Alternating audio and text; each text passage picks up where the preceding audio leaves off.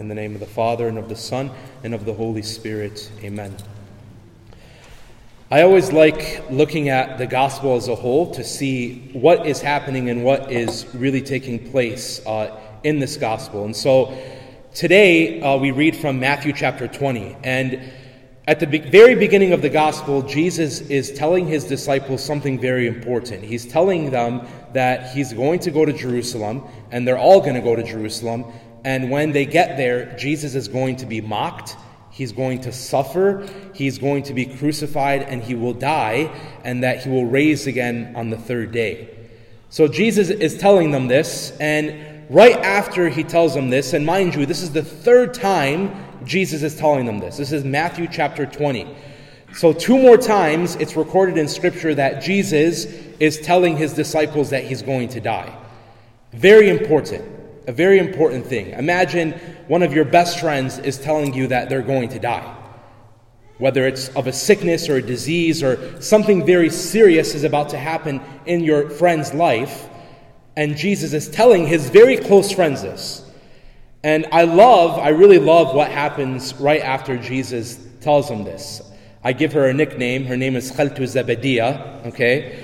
So she is the mother of the sons of Zebedee. She's the mother of James and John. They're disciples of Jesus. So, she's a khaltu. She wobbles up to Jesus, and she goes to Jesus, and Jesus says, "What do you want? What do you want?" And I love that question because Jesus, for the third time, is telling his disciples again that he's about to die and suffer.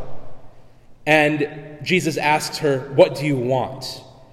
And so what does she want? She wants her sons to sit, one at the right hand of Jesus and one at the left hand of Jesus in his kingdom. It's kind of like Chaldeans today. When you're getting married, everybody wants a certain seat at the wedding, That's what this mother wanted. She wanted a certain seat, and she wanted the best seat for her sons. And so she's asking Jesus this. And the 2 sons are there with her.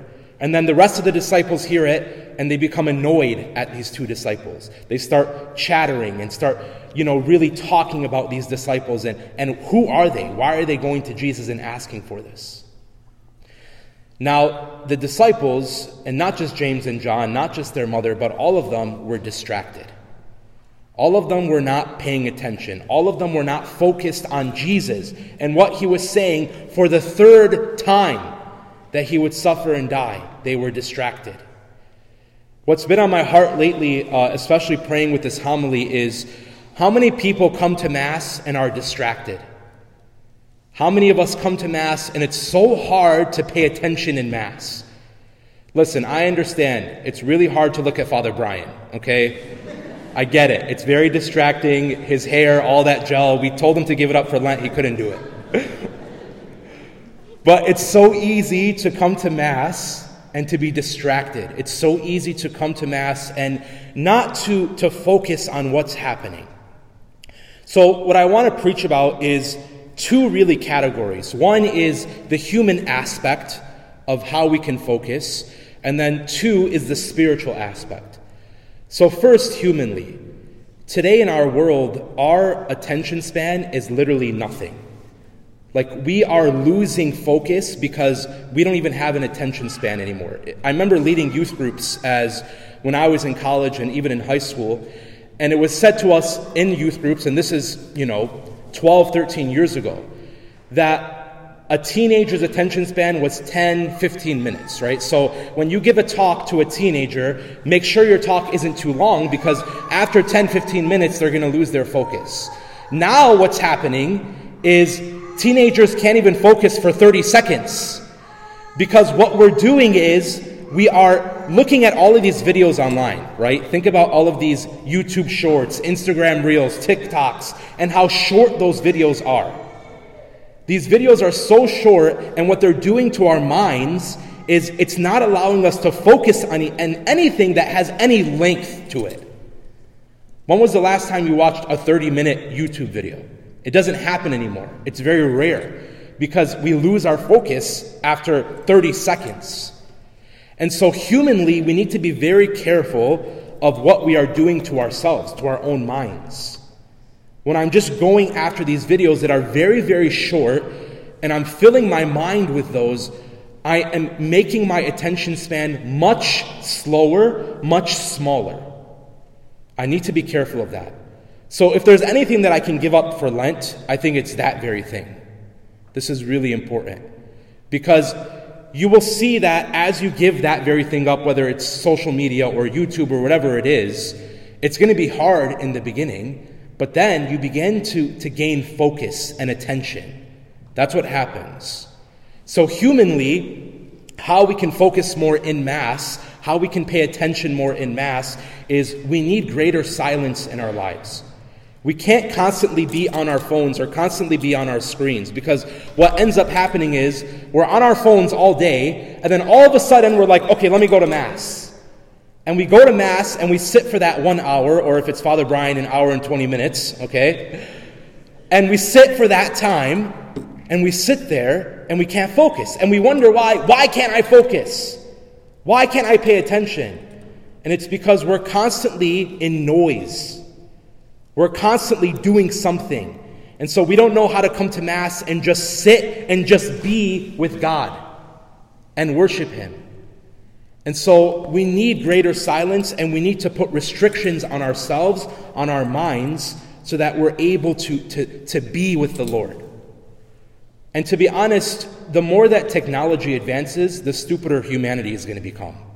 This is the truth. Because we're becoming too dependent on technology and on screens, and people are learning not to use their brains anymore. I mean, think about how many of us need calculators to do simple math, right? When we were kids, how much we were tested in math and equations and different things, and now we don't even know what 2 times 5 is. Okay, we got to pull out our phone. Because the more we become attached to these things, the stupider we're going to become. Sorry to say that. And then the less we're able to focus on things that actually matter. So that's the human side of how I can pay attention. We need to really put restrictions on ourselves of the things we're watching, the things we're seeing. And we need greater silence. Spiritually, there's 2 things. First is a relationship with God, and second is recognizing where we are. Recognizing what's actually happening in Mass. So a relationship with God. In order for Mass to be fruitful, in order for us to pay attention to Jesus in Mass, I need a relationship with Him. I need to know Him. We all have friends and even family that we might see a couple times a week. There's people in our lives that we see once a month. There's people in our lives that we see once a year. But the people that are closest to us and the people that know us really are the ones that we see multiple times a week, maybe even every single day. Those are the people that know us and that love us, and we know and love them. Those are the people we have a relationship with. Not the people that we see once a month, not the people we see once a year. And so it's the same thing with God. If I'm just seeing God on Sundays, then don't expect Mass to be fruitful. If I'm just here on Sundays, that's the only time I give to God. I might say a couple Our Fathers and Hail Marys throughout the week, but Sunday is the most time I give to Him. Then when I come to Mass, I'm not going to get anything out of this, because I don't really know Him. I don't really love Him, and I don't have a relationship with Him. So a relationship with God starts by seeing Him more. That's it. Just see Him more. We have so many adoration chapels. We have so many places that are open 24/7, and this is rare. Like what we have in Michigan, especially around here, is very rare. Because you go to other states, and other states don't have chapels that are open 24/7. Other states don't have places where you can go and enter a code and just sit in a room and you're literally in God's presence with the Eucharist. But we have that. And we need to take advantage of that. If I want a relationship with God, it's going to be in those rooms. It's going to be. And those rooms are powerful. How many of you, raise your hand if you've been in Adoration Chapel and you've just experienced God's power there? I just want to see. Raise your hand. That's amazing. So we know the power of the Eucharist. We know the power of just sitting with Him. And when you sit with Him, you will grow in relationship with Him. The second thing is recognizing what's happening at Mass. Okay? This isn't just a service. We're not Protestant. This isn't just a prayer service where we come together and say some nice, cute prayers, and then we all go home to our own places. This isn't a service. This is a sacrifice. This is worship. This is where Jesus becomes truly present at that altar. This is where the cross becomes real. So there are a couple of moments in Mass that are very important. What I love to say about the Mass is, when I come to Mass, when I come to church, this is where heaven meets earth. Heaven comes down to earth. So the minute you enter those doors, you are entering into a spiritual world. The minute you enter those doors, you are coming closer to heaven. Recognize where you are. Recognize what you are coming to do. That this isn't just some prayer. This isn't just saying some words. We are literally coming face to face with God.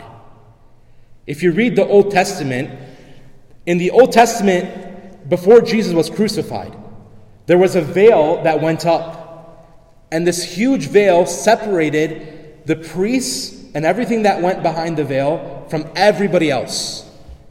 And only the high priest could go behind the veil. Only the high priest could see and talk to God. And he would only go there once a year.